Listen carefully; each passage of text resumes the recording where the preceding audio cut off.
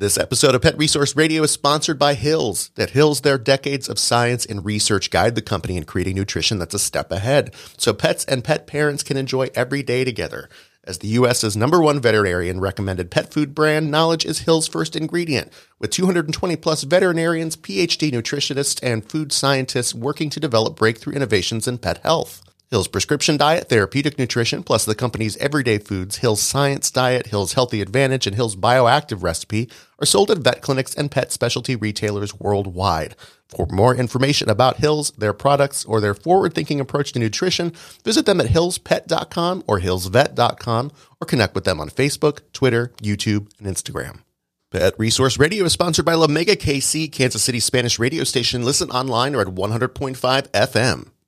We're also sponsored by our friends at 1KC Radio. Listen at 100.1 in the KC Metro or online at 1kcradio.org.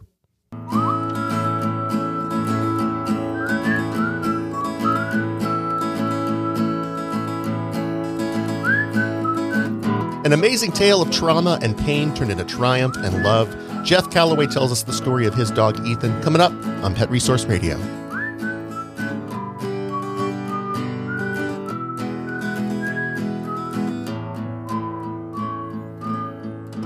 From the Pet Resource Center of Kansas City, I'm Dave Shapiro. And I'm Sierra Howe. We're coming to you from the studio deep in the heart of Pet Resource Center of Kansas City. We're a nonprofit organization whose goal is to keep pets and people together through supportive services. Indeed, it is. Sierra, it's nice to have you back in the studio. I was sitting in here before we started recording. I'm like, man, it feels like ages because I was out sick when you did the last one. Yeah. So it's been like 4 weeks. So that's like an eternity. I know, but it's going by so fast. I don't like it. Yeah, I know. So we're here in the studio. Everybody is melting. We have a giant tent out in the parking lot now and like a mister. Is that what we have? Yes, it's pretty awesome. And there's even a pool for dogs. So that's exciting. Yeah, trying to keep everybody cool since we're doing drive-up services still, especially our staff too. They're running pets in and out of the building all day, every day. Let me tell you, I do it a little bit every now and then, and it's tough work. It really is. It really is. I would, I don't want to be too dramatic, but I'd die. I mean, I get burnt when I'm out there, even if it's just for like 15 minutes. Right. Yeah, it's rough work. I'm glad that I get to sit behind the desk. So kudos to all of our coworkers and volunteers who are out there doing that right now. Exactly. Okay, well, we're going to talk to Jeff Callaway, a very nice gentleman from Kentucky who rescued a dog named Ethan. But first, a little pet news.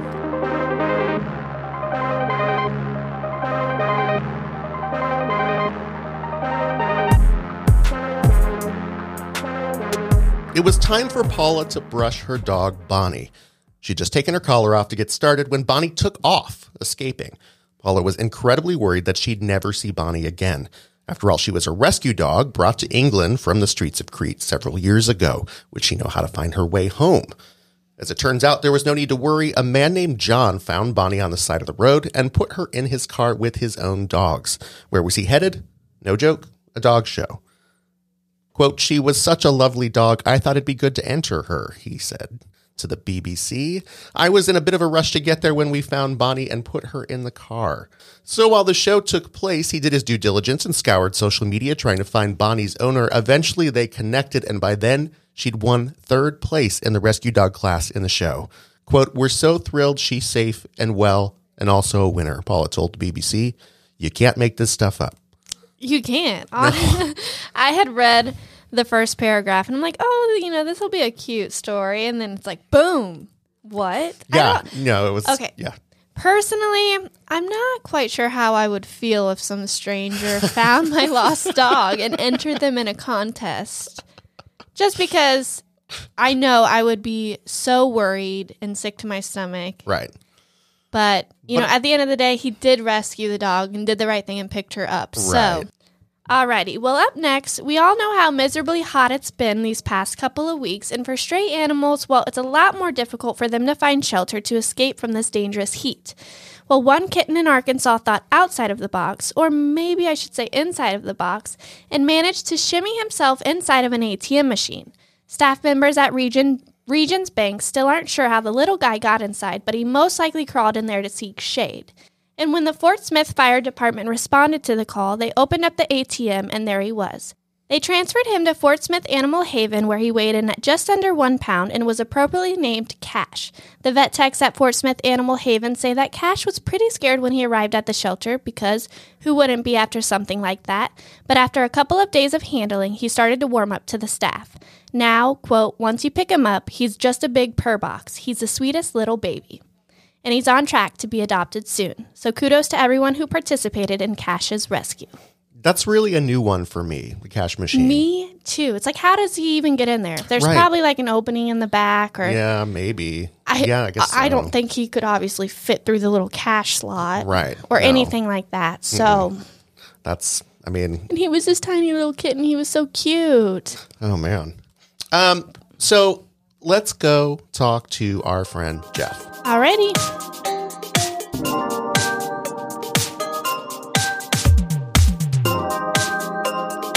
Today we're talking about a very special dog named Ethan who lives in Kentucky.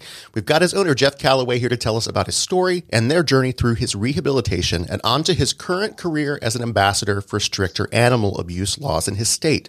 Jeff, welcome to Pet Resource Radio. Thank you, Dave. I appreciate you having me on. Yeah, of course.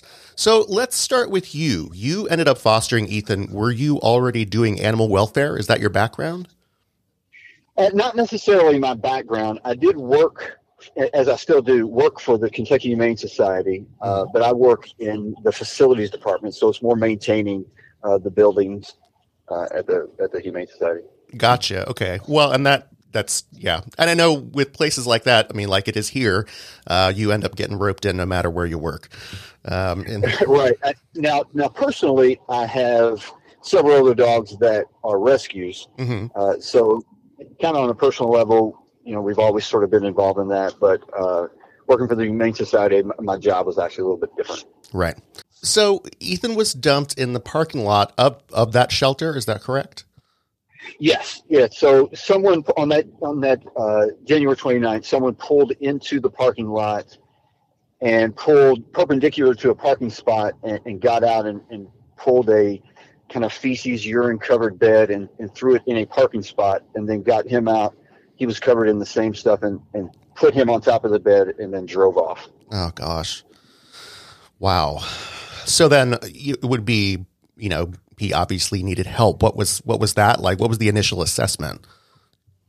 So initially, it was COVID. So, the building was really closed to, if you pulled in, you really needed a call. Mm-hmm. So luckily there was a family that was dropping off donations and they were leaving and their son spotted him in the parking spot. And so they stopped and called and someone from the Humane Society rushed out, grabbed him, brought him into the vet services area where their initial reaction was, why would you bring a dead dog in here? Right. We can't do anything. And They saw him take a breath. And as soon as they saw him take a breath, they immediately stopped what they were doing and they jumped right on, taking care of him. And it was, he was, I've heard Dr. Bewley say he was the thinnest dog they'd ever seen that was still alive. Wow. How much did he weigh at that time? He weighed 38 pounds. And as later we sort of found out he was a Mastiff at about 8 or 9 months old, as he got better, we were able to kind of determine his age a little bit more. He should have been between 80 and 85 pounds. Wow. Oh my goodness. Well, so he was in the hospital, I believe you told me, for 5 days. Yeah. So that first night he went home with one of the vet techs on an IV and she had him in her home and he started seizing in the night. And so she took him, rushed him into, an emergency hospital here in Louisville, mm-hmm. and had to stop several times on the way to kind of reach into the back seat to even make sure that he was still breathing. Oh, wow. And so got him to the hospital. They got him stable, but they, were not very optimistic. He was in the hospital for 5 days. He came back to the Humane Society, still not able to walk. And so on that 6th day, was the first time that he was able to get up on his own and take a few steps. Oh, wow. So how long overall was his rehabilitation until he was, back at some sort of healthy state? It took quite a while because when he came back, so the first day he was dropped off, they called me as the facility director and said, "Hey, someone just dropped a dead dog in the parking lot. Can you check the cameras and see if we can figure out who it is?" Right. I came back. I looked at the cameras. I found the car, but you couldn't, determine anything from it. Sure. And I popped my head into the vet services area and saw them working on him. And I didn't stay. I didn't interrupt him. But when I saw him, there was just a connection there. Like, he didn't have a name. I didn't know if he was going to even make it through the night. But there was something in me that I just knew he was my dog, and I knew I would do anything I could to take care of this dog. So over that first weekend, I was texting with the vet, asking him, how he's doing, what's going on. And so she was giving me updates, and she was, being very honest. And she said, "It's not looking good. I just don't know if he's going to make it." So when he came back to the Humane Society, my question to them was, what can I do? And they said, if you wanted to volunteer to come in at nighttime to take care of him, and, give him medicine, change his bandages, take him for a walk, take him outside. And I immediately said yes. And so for the next 9-10 days or so, I would come in at nighttime and take care of him. And he was, while his body was healing from like obvious trauma, his mind just wasn't exactly right either. And I would take him for a walk and he would kind of wander just from place to place, like there was no direction at all. And so I would come in and play games with him, and we would play fetch, and I would get the little board games you can put toys under, and they've got to do different things to get the treats and get different things out, because I wanted to keep his mind going. I wanted to stimulate his mind and get everything going. And so it took maybe that first month really, and eventually I started bringing him home with me at nighttime to foster him, and then I would bring him back to the Humane Society during the day. And probably the first maybe 3 to 4 weeks after that, he came to my house for the whole weekend. And I've got, at that time I had 5 other dogs. And when he was there for that 48-hour period, it was almost like he found his dog self again. He was interacting with the dogs like dogs. That's when he first started to bark. It's when I first saw him run. It's when I first saw him interact and play with the other dogs. He just needed that, that brief period of time to heal himself and then be around other dogs. And it was like he was learning all over again from just being a little puppy. Well, and I wonder too, because, obviously we don't know the specifics of the situation that he came from, but one would assume that if he was, in that kind of condition, that he didn't have any other dogs to interact with, that he probably, did he ever, you know what I mean? Yeah. And it's been, and we were always very careful to say we weren't sure of his beginnings. Was it intentional neglect? Was he abandoned? Did his owner pass away? Did they get a COVID and go to the hospital? We were very careful. But in the summertime, end of June or so, he started developing seizures. And so we took him in for an MRI, and they found lesions on his brain that were specifically caused from the dehydration and starvation that were causing his seizures. But what they also found was brain damage from being hit in the head. And so from that point, it was obvious that he had been abused along with being neglected and abandoned. And he had been in a position, because of the pressure sores on his legs, he had obviously been in some container, cage, something where he couldn't get up. Right. And then, obviously people react strongly to those stories. And so his story started gaining traction online. What was it like to see all the support that he received? It's been phenomenal. When the Humane Society first posted about him, people were just drawn to it. And I think it was a big combination of the times that we were in. COVID had been around for 7-8 months, and people, were trying to work from home. They weren't interacting very much. People were losing, family members or loved ones without even being able to say goodbye. And there was so much negativity. And here comes this story again that a lot of people have told me they were very hesitant to even follow because they just couldn't handle another terrible story. But they would check in, and day after day, he would get a little bit better and a little bit better and a little bit better. And so all these people started following him. And so I felt a tremendous responsibility when I adopted him to follow up with with everyone and make sure that they could still follow his story and follow his journey, because he was such a fascinating and such a lovable dog, and people responded so well to him that I wanted to keep that going. And so I kept his Facebook, or I started a Facebook page for him and Instagram, and the tremendous support from the local community and the local media, in addition to nationwide, has been just phenomenal. I mean, it's overwhelming to me because they're so kind and so supportive of me and my family and him, that part of what we started doing with his social media or his Facebook, and part of his message, because it would have been easy for him to be an aggressive dog. It would have been easy for him. You could perfectly understand, after being so mistreated, that if he was hesitant to be around people or uneasy, but he's the complete opposite. And so, part of his message and his story as he goes around and kind of gives back is to always be kind to others. Love and support and kindness. You never know what someone else is going through. So, when something happens and maybe you want to lash out and something, think of someone else, be kind. That goes a lot further than anything else. And so that's sort of become his message, is to please do something kind for someone today. And it's created a whole community, and everyone that follows him, I term them as Ethan's extended family. And I really honestly mean that, because everyone that follows him is so passionate about him, because they each have like a personal connection to him that is different from anybody else, whether they've met him or not. They have this personal connection because he has done something positive in their life. And it really is overwhelming to me. And so I feel like I just want to continue to give back to people. Well, and so, yeah, now he's like a little celebrity. What is his life like now? What do you guys do? It's, it's interesting.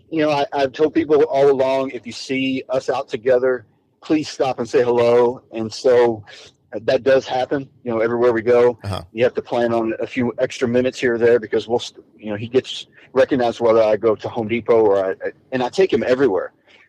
And whether I take him for a walk in my neighborhood, I take him to the mall, I take him to Kohl's, I take him to a lot of stores, and we get recognized all the time. Mm-hmm. And so I always stop so they can pet him, they can see him. A lot of people want to take pictures with him, but he always brings a smile to people's faces. Mm. A lot of times, even today, a year and a half later, people will cry when they meet him, because there's just a story. He has brought something into each one of their lives that has been positive. And I tell people a lot. One of the things that has changed among many is that I'm not around negative people anymore, because he's with me all the time. Right. And so everyone that's around him is always happy and in a good mood. So it's really kind of interesting. And he's done so many local things for the community. He was in the Kentucky Derby parade. He threw out the first pitch at a baseball game. Oh. He was given an award which was very cool, given the Champ Award from the Muhammad Ali Center here locally. He was, honored at one of the local professional soccer games. And so they have been so kind to him all along his journey. Well, what is next for Ethan? What are some things that the two of you are working towards together? Currently, he is one of the 3 finalists in the shelter category through American Humane Hero Dog Awards. Nice. They have Hero Dog Awards each year, 7 different categories, from military, canine, search and rescue therapy, some others too. And he's in the shelter categories in the final 3. Voting is going until this Friday, which is July 22nd. But we're really hoping that his support could possibly earn him the honor of being the Shelter Dog of the Year through American Humane, which would help. I would hope to spread his message even more and bring more awareness to shelters and rescues around the country. We've started locally. People have asked him to come to some senior centers. We've been asked to come to hopefully try and get into a program where we can go to children's hospitals. He loves everybody, but little kids and older folks are right in his wheelhouse. Oh yeah. I mean, I take him to some of these senior centers, and he goes around and greets each one and almost understands what each individual person needs, whether he needs to be just a little bit back or they really want him up there, right there so they can scratch him or pet him or something. And so I want to continue that. And in addition to last year, we got heavily involved with the state General Assembly here in Kentucky, hoping to try and pass some stricter animal welfare laws. It's tough business. It is a spider web of a lot of history, and but he has so much support that I'm willing to get back in there and see what we can do, and if Ethan being around or some of his supporters could help put some pressure on some lawmakers to try to change some things and make it a little bit tougher for folks to do some of these things to animals, we'll be right there to help out. Well, okay, so how has this changed you? Just on the surface, it has made me a much more public person, which I was never before. I just wasn't out there on Facebook or social media very much at all. Now I post several times a day through his social media. So that part has changed. But me as a person, being around him and seeing his impact on people has changed me tremendously as a person. I feel like I'm a more compassionate person. I'm kinder. I try to see things from other standpoint, try to understand what others are going through, and realize what just a little bit of love and kindness can do for somebody. Even just small little words. I mean, you never know what someone's going through when you start to talk to them. And so just being kind to them might be the words that they just need to help them through the day. If Ethan is with me, sometimes just seeing him brightens people's day. I've gotten emails and letters and cards from people around the country telling me what Ethan's story did for them at just the right time. They lost someone, or they were going through some horrendous thing. It's not an exaggeration when I say I've had 4 different people come to me and say they were contemplating suicide, and they found Ethan's story, and they thought, I just want to see what happens with this dog. Yeah. And as he got better, it kept them going the next day to see, is he going to make it again? Is he going to make it again? And it got them over whatever hump they had to get over. And eventually it got them to a point where they said, if he can fight, then I'm going to fight. Right. And it got them to the point where they, those folks got out of bed, or they got some help, and they stayed in it. And there's been a couple instances where people were diagnosed with cancer. And one in particular that I had on a podcast that I had started a while back, she was tired. She was fatigued. She decided she was not going to fight the cancer. And she saw Ethan's story, and she saw how hard he was fighting every day. And she decided to start fighting her cancer, and she was going to get treatment. And she's now cancer-free. Wow. And so those kind of things impact me tremendously, and just they encourage me to continue to stay out there and to help in any way that I can. Well, Jeff, it's been wonderful talking to you. Thank you for being on the show today, and thank you for sharing Ethan's story, not just with us here on the show, but with everybody. Now you're on, you said Facebook and Instagram. Is it Ethan Almighty on both platforms? Yes, Ethan Almighty. All right. So yeah, if you want to see his adventures and what he's doing and what he's up to, he's a real sweetie. Mm-hmm. Yeah, I appreciate you having. I really appreciate you having me on. The only other thing I want to say, if I can, is his story is such an incredible thing. But the longer that I have him, day after day, he's just an incredible dog. He's a sweet soul who loves everyone. And if anyone ever gets to meet him, they'll understand it. There's just something different about him that I love so much. And I just want to thank everybody for all their love and support. His story is not the same without each and every person's story of their interaction with him, whether they've met him or not. They have a connection with him, and it's not the same without every single one of them. So I thank them very much, and thank you for having me on. Absolutely.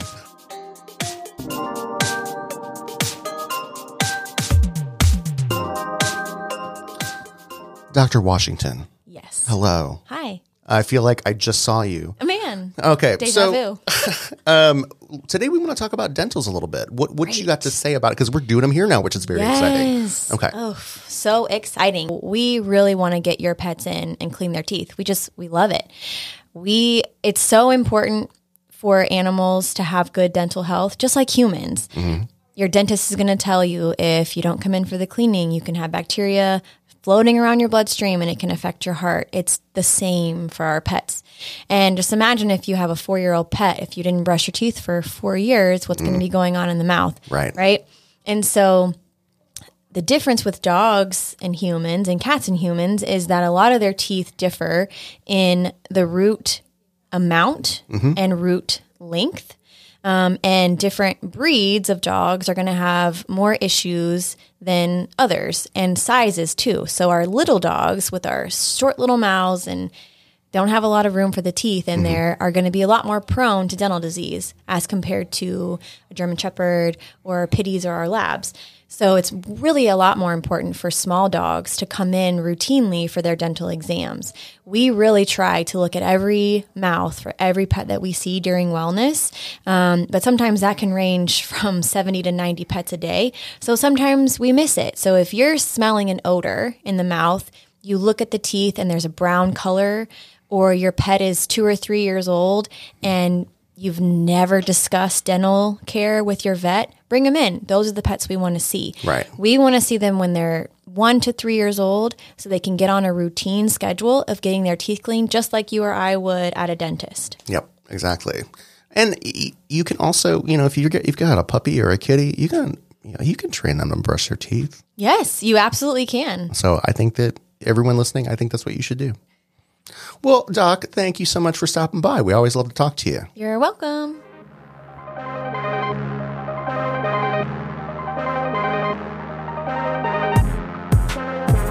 And now we say goodbye to you, friends. Big thanks again to Jeff Callaway for being on the show today. If you want to follow his adventures, his handle is Ethan Almighty on Facebook and Instagram. As for us, we're a nonprofit keeping pets and people together, and you can help. Just go to prckc.org and you can donate, volunteer, shop our online store, and more. If you're listening to us on your favorite podcasting app, be sure to rate us and leave us a review. That always helps new people find us. And for the latest info, be sure to follow us on Twitter and Facebook. We're at PRR Podcast on both platforms. So tail wags and purrs to you and yours. And as author Don DeLillo wrote, there is a thing about the trust of a dog that makes up for a lot of heartache we take in this life. Take care. Pet Resource Radio is a production of the Pet Resource Center of Kansas City, written and co-hosted by Sierra Howe and David Shapiro, recorded, edited, mixed, and mastered by Dave Shapiro, music by Hazel Raw Musical Industries, a.k.a. me.